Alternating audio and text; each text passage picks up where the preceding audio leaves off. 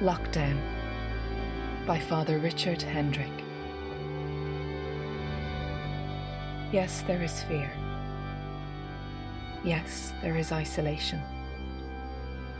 Yes, there is panic buying. Yes, there is sickness. Yes, there is even death.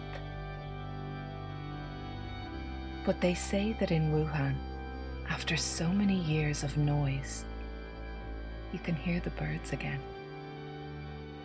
They say that after just a few weeks of quiet, the sky is no longer thick with fumes, but blue and grey and clear.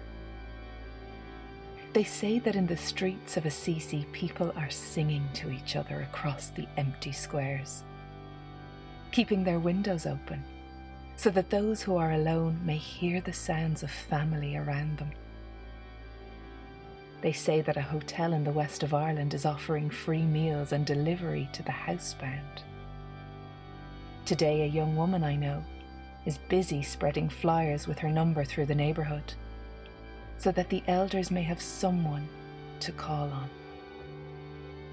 Today, churches, synagogues, mosques and temples are preparing to welcome and shelter the homeless, the sick, the weary. All over the world, people are slowing down and reflecting. All over the world, people are looking at their neighbours in a new way. All over the world, people are waking up to a new reality, to how big we really are, to how little control we really have, to what really matters, to love. So we pray and we remember that yes, there is fear, but there does not have to be hate. Yes, there is isolation, but there does not have to be loneliness. Yes, there is panic buying, but there does not have to be meanness.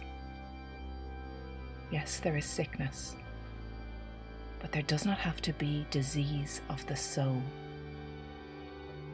Yes, there is even death, but there can always be a rebirth of love. Wake to the choices you make as to how to live now.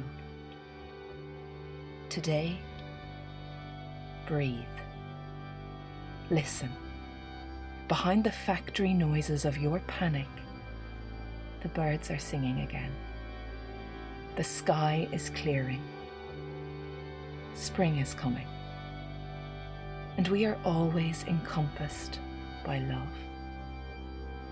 Open the windows of your soul. And though you may not be able to touch across the empty square, sing.